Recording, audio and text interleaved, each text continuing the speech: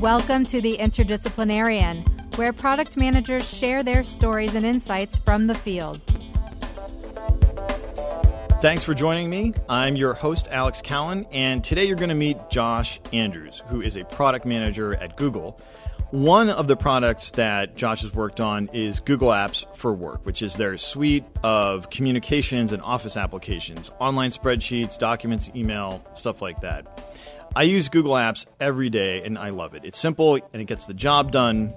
And it's an interesting thing, the simplicity that they've achieved. You'll hear a lot about well-liked products that, they kept it simple. And it seems like, that's simple to do. But it's, of course, anybody who's really been in there doing product management knows that it's not. So we're going to talk about how you achieve that simplicity, which is hard. It takes work, it takes focus, and it takes great teamwork. So you'll hear about that from Josh today. Josh, thanks for joining us. Thanks, Alex. Glad to be here. You're in sunny Mountain View at Google? Yes, I am. And the weather is fantastic here. Great. And you've been a product manager at Google for how long? Just a little less than 4 years. And tell us about your work on Google Apps for Work. What are the specific parts of it that you've worked on? Sure. So I worked on Google Apps for Work for about 2 years of my time at Google. And during that time, I focused primarily on growth-related projects for Google Apps for Work, specifically focusing on our online sign-up flow. So this is basically kind of the process where somebody would come to a website, learn more about Google Apps for Work, and then decide to give it a try, get Google Apps for Work set up for their company, and then ultimately decide to pay or not pay for the service. So your job was to improve on that experience, make it better for the user, and increase the rate at which people actually converted and signed up for the service. That's right. Yeah. Ultimately, we looked at how much revenue we were creating through the flow, how well we were doing at converting people that came in, and how they rated their experience. Kind of how simple it was to set up and how delightful it was, how well they would recommend it to people. And I'm sure you had to manage through a lot of things that needed to happen for the user to get them signed up. And as any practicing product manager knows, it's really easy to just take all that complexity and kind of dump it in the lap of the user. But I've signed up for Google Apps. Clearly, you didn't do that. So tell us a little bit about how you kept things focused and how you kept them simple and natural for the user. Sure. So one of the biggest challenges with what we were doing was around email. It's surprisingly complex to get email set up and working for a domain. Basically, that means if you want, me at, mycompany.com to work, then we have to do a lot of kind of back-end routing between Google and with whichever company you purchased your domain from to make that work. Mm-hmm. And, we found that there were around the world, many thousands of companies that manage domains that, their customers were coming to us looking for an email solution. And we found, each one of those required oftentimes something a little bit different. So we wanted to make it as easy as possible for the user, but what would seem to be very simple when they come through and say, yes, I would like my mail and this is my domain. In the background, we actually had to look at, where are you coming from for these 8,000 and provide the easiest solution. So, we ended up finding various solutions. Sometimes we would set up a business development partnership so that we could interface with other companies in the background. Other times we would provide, very specific instructions so that people would know exactly what to do. When you say a business development partnership, you mean some kind of automation or integration between yourself and the domain provider? Exactly. That's right. Yeah. I mean, we found, the highest volume domain providers that we were dealing with, and we would go and we would talk to them and try to set up a special relationship so that, essentially all of the complexity would be removed from the user, and they would just say, I would like email, and then we would say, okay, here you go. Tell us about how you generated for yourself all those different options and how you might engage with some of these providers. Were those sort of readily obvious, or did it take some work to think through those with your team? It's it's not always obvious because I think, I'm not an expert at, email routing for domains and, that entire landscape. So, generally it was a collaborative team effort. Basically we had, many different people from, our support org and from our engineering org and from our business development org that all knew that we were going after this kind of a solution. And then everyone would kind of work together to generate kind of different ideas, and then we would all kind of work together to see, which of those were the best and which were the most feasible to do. But it's something you have to do as a team because it's very difficult for one person to have enough knowledge, to figure all of that out. And was there anything in particular you did as a product manager to generate those perspectives? You just get everybody together or present the problem on email or forum, or what worked best for you in terms of actually generating those options? So usually for those, I like to start with kind of, what's the overall vision or what's the reason why we're trying to do something? The more real you can make the problem and the more real you can make what it's going to be like if you solve that problem, the more engaged people are, because, it's very easy to go ask somebody to do something and then just to not do a good job of it or just not do it at all because they don't think it's very important. So I always try to start there. And then, besides that, it varies somewhat. I would say sometimes when I would work with people, it would be as simple as, setting up a meeting, walking somebody through something, and then dealing with things over email. Other times you would get kind of like-minded people together in a meeting and try to do kind of a group brainstorm. Sometimes I would meet with a manager, who has many people that work for him or her. I guess in this case it was a him. And, try to enlist that person to then get more of their team involved in identifying potential solutions. Let's go into kind of the details of an individual implementation. Can you talk a little bit about how you would take one of these options for a specific provider and move from whatever input you used, user story or whatever, to all the different details, to implementation, to testing to make sure that this was really generating good outcomes for the user? Can you talk a little bit about that process? Sure. So if you imagine one of the ones where we had to set up a business development partnership, in that case, once we had kind of formulated the idea and we had a rough sense of what we want, we would then go work with someone on our business development team who would then contact out to the third-party companies to actually try to engage and see if they're interested in setting up a deal. And then once we saw that interest, we would put them together with our tech team, and we would kind of walk them through what the interface would look like and how it might work.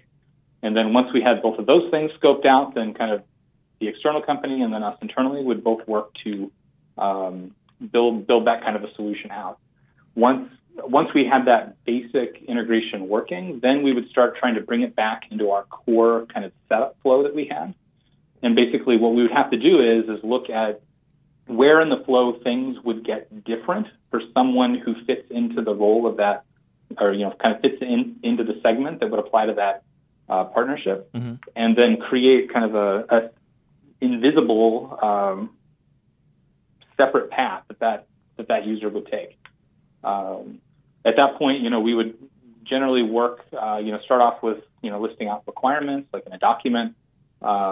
I would then work with UX designers to imagine how something like that might work, and then we do that in collaboration with the engineering team. And how did you go through the process with the UX designers? Did you guys sketch and did you prototype and test with users, or did you already have kind of patterns that you built up and you could just use those? I would say some of all, but for the most complex things, generally, and in this case, what we did was we always start off with some core user stories, which are around, what's the problem and what's somebody trying to do. In this case, it would be, I have email with this company, or I have a domain with this company, and I would like to get Google Apps for Work working on this email address. And then at that point, we would sketch out some basic ideas that would solve the problem, and generally try to look at a few different extremes of an idea. I think in this particular case, we tried to come up with 4 different ways that we might try to solve the problem. And then we created some very lightweight prototypes. These are basically, things that, someone who knows, basic website programming could mock something up in a couple of days. And then we got people that were within our target demographic that would look at this over a Hangouts video. So basically where we could share our screen with them and they could review it and give us feedback. We would let them play around with our prototype and we'd get feedback. And, we did that with probably 5 or 6 users for each of the 4 different variations. And can you tell us about the variations? Why do you think it was important to generate 4 variations or 5, whatever it was? Well, I mean, I think the easiest trap to get into is thinking that you know too much. Mm-hmm. And if you don't do a number of variations, then, you're risk kind of biasing the feedback that you get. So I think, when we think about doing variations, there's often one that we think is our favorite. But then we try to identify different choices that we've made and try to push that choice in a different direction, to create a different variation. Because, oftentimes in these, you just don't know what you're going to learn from people that are, actually living the experience. It's oftentimes very, very difficult, to empathize with everybody and really get into their head. Once you've sketched these out and tried them out, how did you move forward and decide on what you were going to do? Based on the user feedback, we get a sense of what we think is working the best. And we will then narrow that down to kind of one of the variations and then get into a higher level of detail, kind of a higher level of fidelity for those. Mm-hmm. And then we actually bring in the more, heavy engineering. But we always try to keep things as light as possible until we get kind of better market validation. So in this case, that means actually putting something in front of a significant number of users that are actually trying to sign up for Google Apps. Mm-hmm. Because, when you're doing user studies, these are not people that are actually in the situation. Yep. So, you don't want to take that with too much faith. We would generally try to build kind of a half version or a light version of what we ultimately wanted to build and try to get that out in front of real users. We would then run a split test or an A/B test where we look at, segmenting the people that are coming into our flow. And then we give, 20% of them the new experience and then another 20% of them the old experience. And then we compare, who's more successful at setting up, email for their domain. And we see, did we do a good job or did we not do a good job? And when you say a light version that you're able to iterate on quicker, what things are you able to defer until you get tighter validation that would make it lighter? I mean, how does it differ as you kind of lock it in? I would say, that's usually a conversation you want to have with your engineering team because it is, there's no one answer for that. Mm-hmm. I think in this specific case, we did not handle all of the error cases very well. Mm-hmm. So there was many potentials that, somebody going through this would have a bad time, mm-hmm. essentially. And then we also didn't build it for large scale. There's a lot of engineering that goes into being able to deal with something at a very, very high volume. But since we're running a small percentage test, we don't have to do all of that work. Gotcha. And, both of those things greatly reduce the amount of engineering work that goes into something. Now, something like this, obviously, you don't do it by yourself. What kind of talent is on a typical team that you're working with to do something like this? What are their roles? So it varies a lot from project to project, but usually when we were dealing with something like a setup flow for Google Apps for Work, I worked with other product managers that would work on kind of adjacent systems. I worked with UX designers and engineers, as I've talked about. We also had a marketing team which managed the kind of entry point website and a lot of the email content that users would get sent during their trial period. We also had an operations team that would deal with the phone support for people that had issues. There's more operations people that deal with back-end stuff. There's sales people that can get involved sometimes for larger customers that are using the flow. Got it. And how do you, so with a team like that where you've got a lot of interdisciplinary expertise. As a product manager, how do you keep the work focused on what you think is going to be valuable to the user while still cultivating the creativity and the initiative with the team that you're working with? This is a constant challenge and something that, I know I have not always done well. I think most of the time in these cases, what I try to do is keep things as simple and focused as possible, which means, that, we know what users and what use cases are we going after. So in, a case like this means that, for instance, we might not be designing an online sign-up flow for a company that has 10,000 employees, right? And, you want to make sure that everybody knows kind of what you're going after and why, and then kind of what the goals are, and then make sure that you're meeting with people, you're talking with people, you're sending them updates so that they see that, there is momentum and there is a goal and, things are happening to make that happen. And then I think that helps other people kind of see that, they want to be part of the thing that's happening rather than do something else. Do you have any other advice for listeners who want to get better at keeping things focused and delivering nice, simple, highly usable experiences for the user? The best thing is just to make sure that you're starting with your users or your customers first, and really ruthlessly prioritizing what you go after and making sure that you do a small number of things well rather than a large number of things poorly. I think that's usually the best thing that I try to do. Oh, before we close, I'd love to talk a little bit about your career story. Before business school, you were the development manager at Banker's Toolbox, which is a software company. What was that like, and what did you learn there that's been helpful to you in your roles subsequent to that? I started off as a software engineer at Banker's Toolbox, and then I grew into a development manager and was a product manager for a while there as well. It was a relatively small company, so I found that there was lots of needs, and at a small company, people tend to naturally wear many hats. So I think, one of the things that I found there was that it's important to identify problems and try to go after and solve those problems, regardless of whether or not they're kind of your job or in your domain.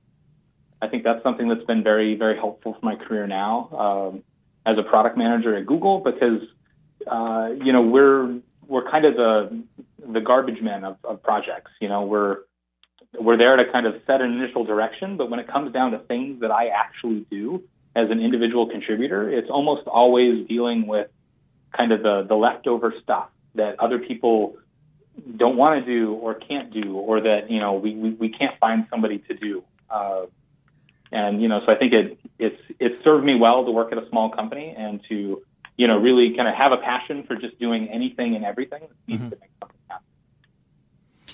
And then you went to business school at UVA Darden. Imagine you are the Josh of 6 years ago, I think it would be. You're just starting business school. What advice do you have for that version of yourself? Where would you tell that Josh to focus and learn things while in school? I think that the two things that have been most helpful for me in my work life after getting an MBA degree have been things that I learned around leadership and things that I learned around communication. And I think I would make sure to take more of those in business school and spend more time talking with professors and thinking through a lot of different scenarios there. I think beyond those, I had a great time in the negotiation class at Darden and would recommend that. And I find, I'm constantly doing negotiations with people. They may not be things that you would think are a negotiation, but I think one of the things I learned in that class is that lots of life is a negotiation and lots of work is a negotiation. And I think kind of beyond that, one thing that I think I would have liked to spend more time on at Darden that I really didn't was, learning how to, develop and cultivate a network of people. I think I never really thought of that really before I got to Darden and was a little bit skeptical of it while I was there. But I found, more and more in my work since then that's, one of the critical advantages that I can have when I do my work is, having a strong network of people that, know me and like me and that I have helped and that I can call on to help me at the right time. This has been great, Josh. Thank you so much for joining us. Thank you, Alex.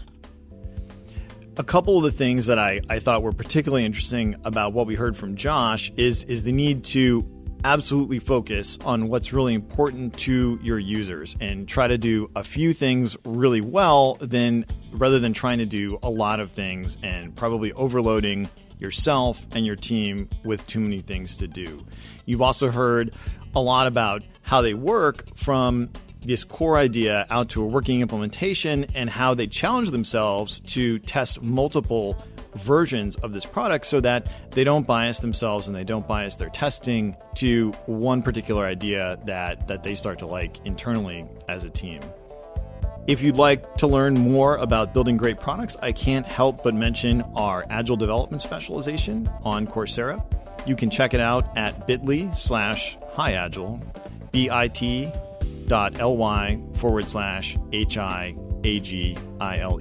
Thanks for joining us.